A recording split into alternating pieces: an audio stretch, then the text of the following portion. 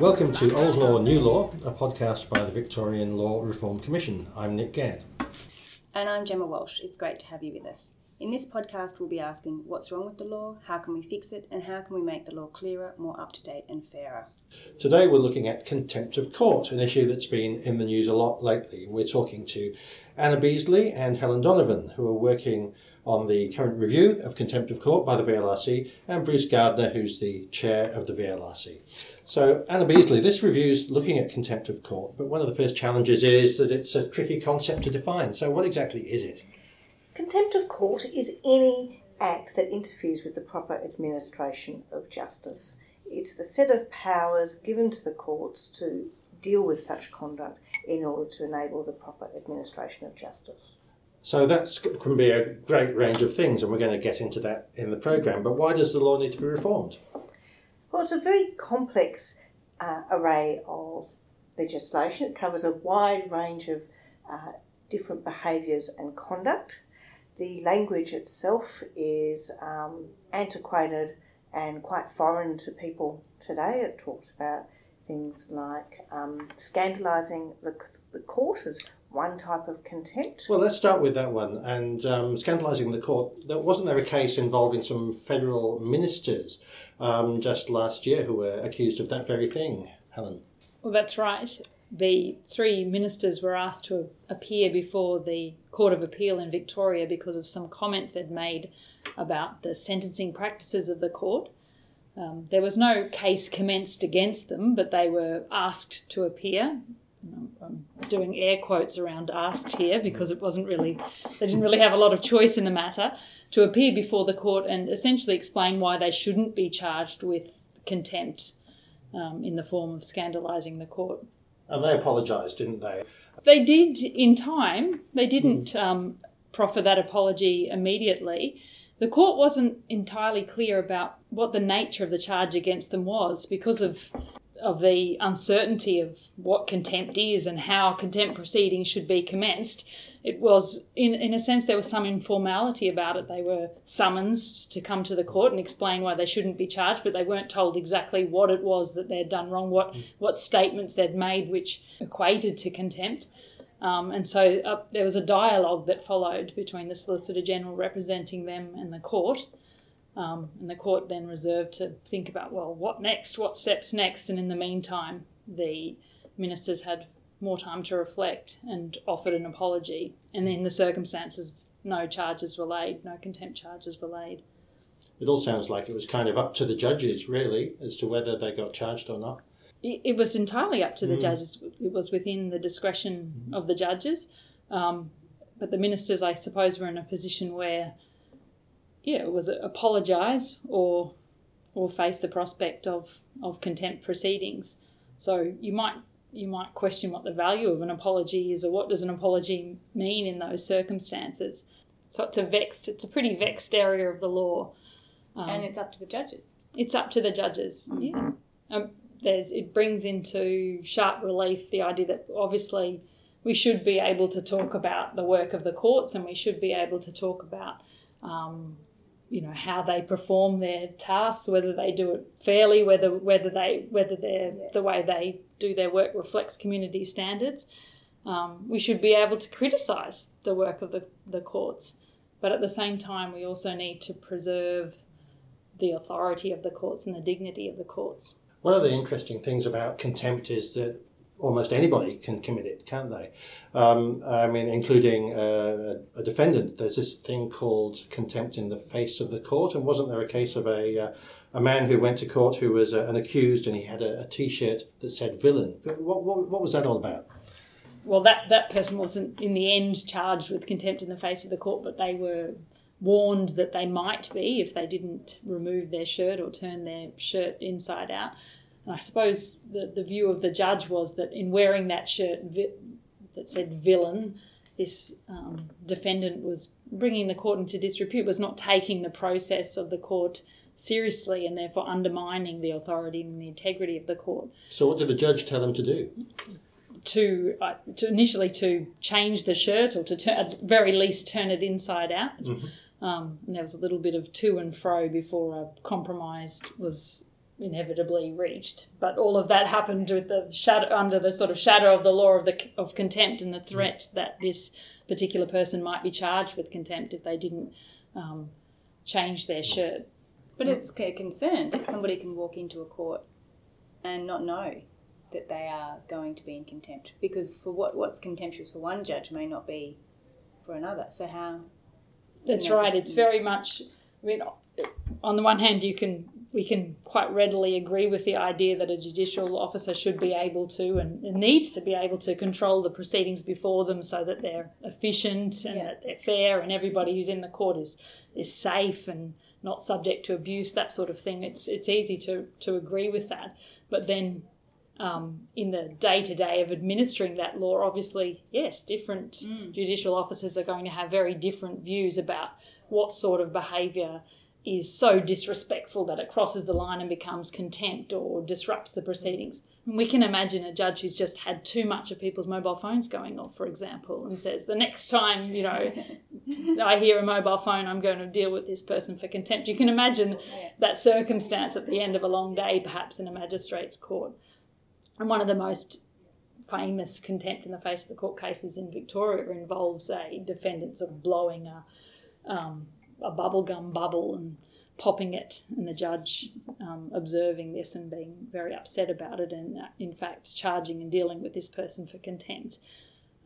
That conviction was overturned on appeal because a proper process hadn't been followed and the defendant hadn't been given an opportunity to properly respond to the charge.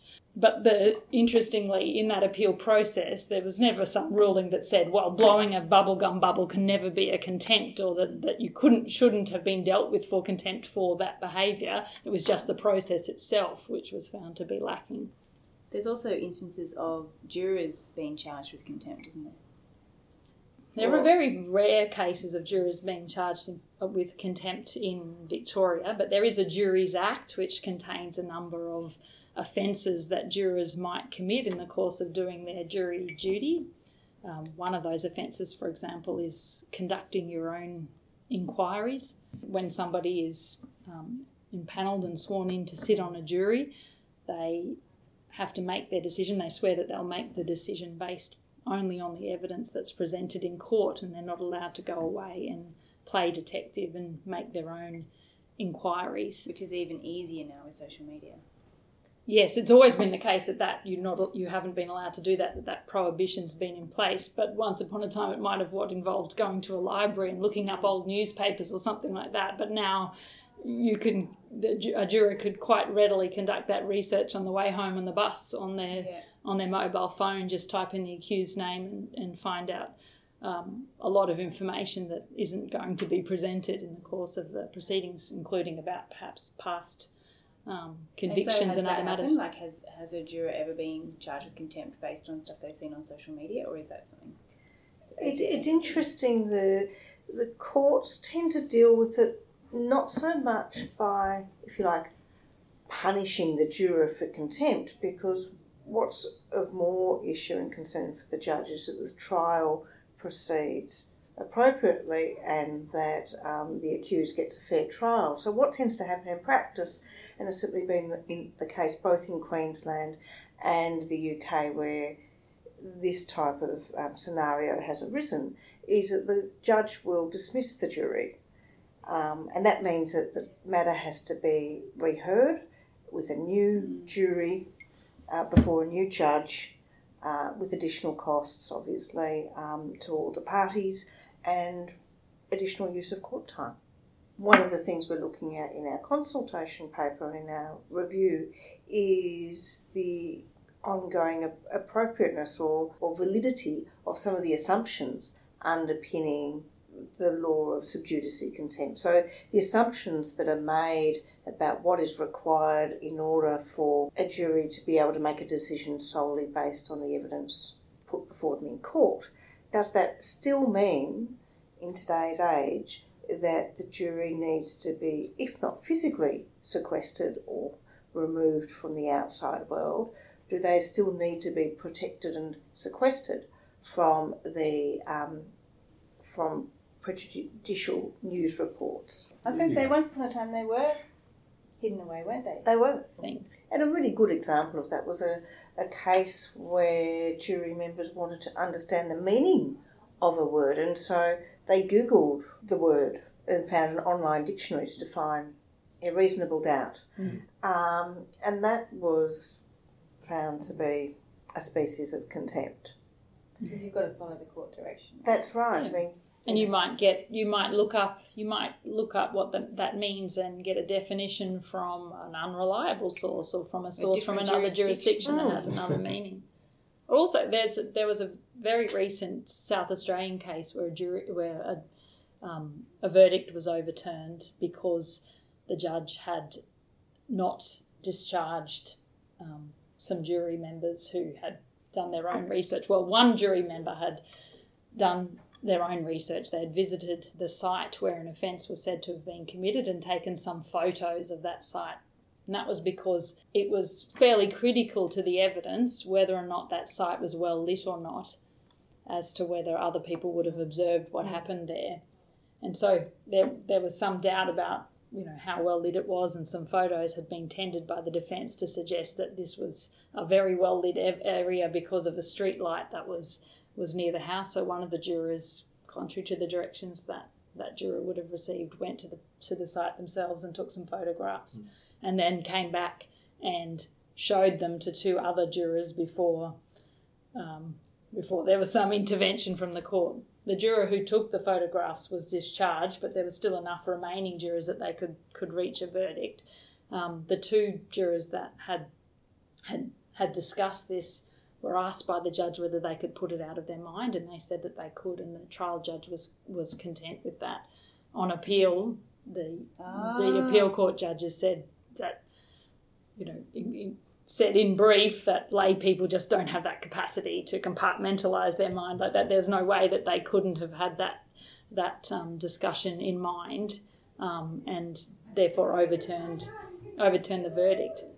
One thing we haven't talked about yet is the whole area of contempt by publication, which the Commission is also looking at. And we've had a situation in Victoria in the last few months where the DPP has actually charged a number of journalists with contempt over reporting of the Pell case. So, Anna, what's all that about? What have these journalists done, and these media outlets, and why have they been charged? so the journalists reported on the verdict of a sexual abuse case Involving George Pell. Pell, yes. And I think some of them actually, they had the front page newspaper saying censored, didn't they? Why were they saying that they had been censored? So the newspaper reports were made at a time when suppression orders were in place for the first trial of George Pell. There was a subsequent trial which was later withdrawn, which meant that the suppression order could be lifted and the case could be reported on in Victorian media. So this is a kind of contempt that's called sub judice. That's right. And why should these things be kept secret? What's the purpose of this law? Basically, the rule is that the jury hearing the matter, or the potential jurors, shouldn't be exposed to information which, in the running of the trial, would be regarded as inadmissible. And all the rules about admissibility over centuries have been based around the idea that the jury should be protected from information that's regarded as prejudicial because it might cause them to deliberate or reason in the present case in a way that's unfair or biased or partial against the accused person. So George Pell was facing two sets of charges, the different incidents, different complainants, separated in time and place. So those two trials were not going to be, they were separated. The two sets of charges were going to be heard separately. Obviously, they can't be heard concurrently, so one has to go before the other.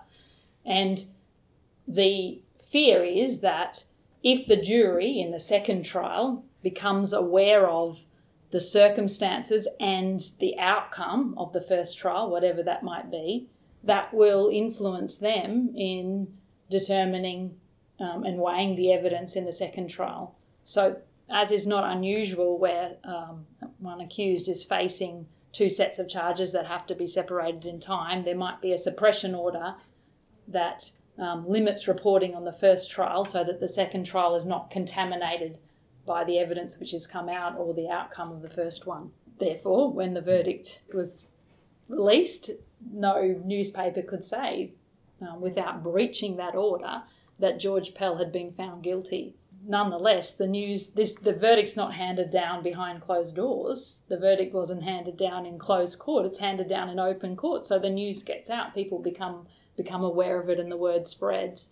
And it was reported on in social media, on the internet, and by newspapers in other jurisdictions, potentially beyond the reach of the Victorian courts who had made the order, but not beyond the eyes of Victorians who can get on the internet and read about that. So, and you could say that if you open a newspaper as a Victorian and you see censored across the front page, the first thing you're going to do is Google Australian censored what, and you'll pick up from international media what's happened. That's at the heart of it, the idea that if you cover the fact that something's happened but you can't report on it but others can, in a sense you're directing people to go and do that research for themselves. But what the Pell case really illustrates is the nature of that fundamental conflict that is at the heart of sub judice contempt. On the one hand, you have the media, who, of course, try to act professionally and within the law. They want to report matters and issues that the community feels entitled to know about. But that, of course, is in tension with the fact that the court, acting in accordance with all of the principles of avoiding any prejudice to a pending trial, which could result in an unfair trial, wants to limit what the media can report. But in all of this, it's difficult to separate out the different issues because so much of the discussion has gone immediately to, it's just impossible, you can't control the internet, these orders are futile and silly, and look how silly they look, because this is being covered overseas and people can find out this information and it's not really secret. And that, there might be some truth to that. But first you need to consider, but was there a point in these orders? What purpose did they serve? Was it correct to try and limit publicity of the first trial so that the second trial was not tainted by it, so that the jurors were not aware of it? If we think those orders are necessary and that a fair trial in relation to the second series of charges did require that news of the first one be suppressed, then we have to tackle this bigger issue of, how would you enforce those orders in this day and age? And it's not a question that arises in every case. It's also easy to say, it's all useless now. You can't fight the internet.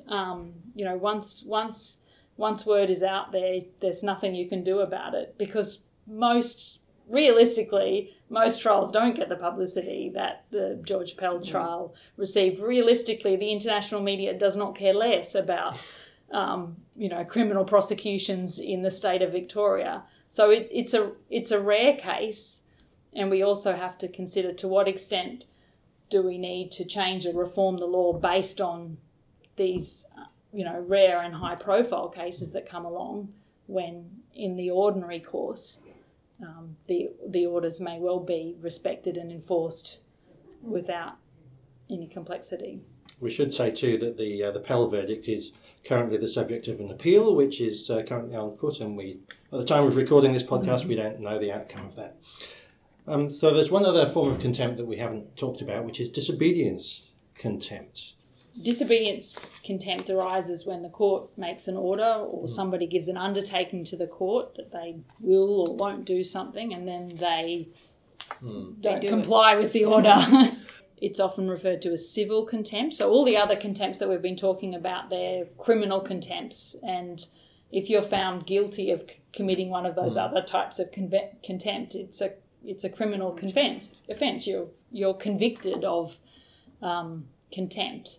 But disobedience contempt, civil contempt, where you fail to comply with an order, doesn't necessarily result in a conviction. The purpose of that type of contempt is to give the court power to make orders to force your compliance with the order.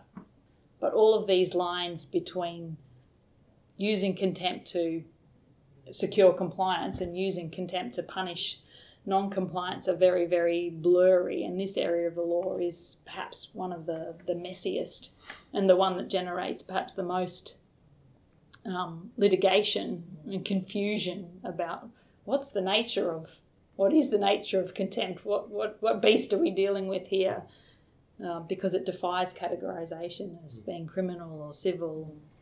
Has anyone been to jail for contempt? Yes. So there's only been a few cases in Victoria where people were sent to jail for contempt, and one of them was Darren Hinch. Oh, of course. If you mean publication contempt for sub judice contempt. Yeah, it's rare, but Hinch is an example. Hinch is an example. But other types of contempt, certainly. Yeah. So the contempt contempt in the face of the court, which might involve not giving evidence, for example, when you've been summoned and just refusing outright to give evidence. Certainly people get sentenced to terms of imprisonment for that. And certainly where people are violent or abusive or use offensive or threatening language.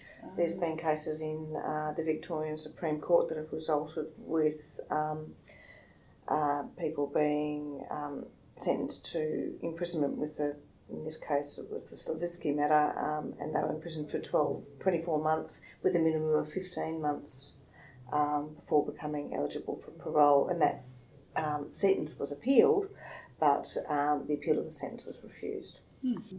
Imprisonment for publication contempt is an interesting question, and one that's raised in the consultation paper, that some people think is imprisonment ever an appropriate punishment for sub judice contempt for a newspaper or journalist publishing something which has a tendency to interfere with proceedings, particularly when you don't have to do it intentionally. You might be inadvertent. Is imprisonment ever an appropriate defence? And some people have suggested, and it's noted in the consultation paper, that it might be necessary to retain that, because otherwise, for example, a newspaper might, if we rely on fines, a person's employer might pay those fines, or a newspaper may be able to make that decision of, I talk about newspaper, that's so old school, but a publisher, whoever they might be, can sort of weigh up, well, here's the fine, here's the maximum, assuming that a maximum is imposed, is it worth the risk? Will we just publish it anyway? Whereas potentially the threat of those other punishments, particularly imprisonment, means that sort of reasoning about is it worth it, do I take the risk, is less likely to enter the equation. We've only had time to touch on a few of the issues with contempt of court. If you want to know more, visit lawreform.vic.gov.au and check out the consultation paper. Join us again for the next episode of Old Law, New Law, when we'll be talking about committals and whether they should be abolished. See you next time. Thank you.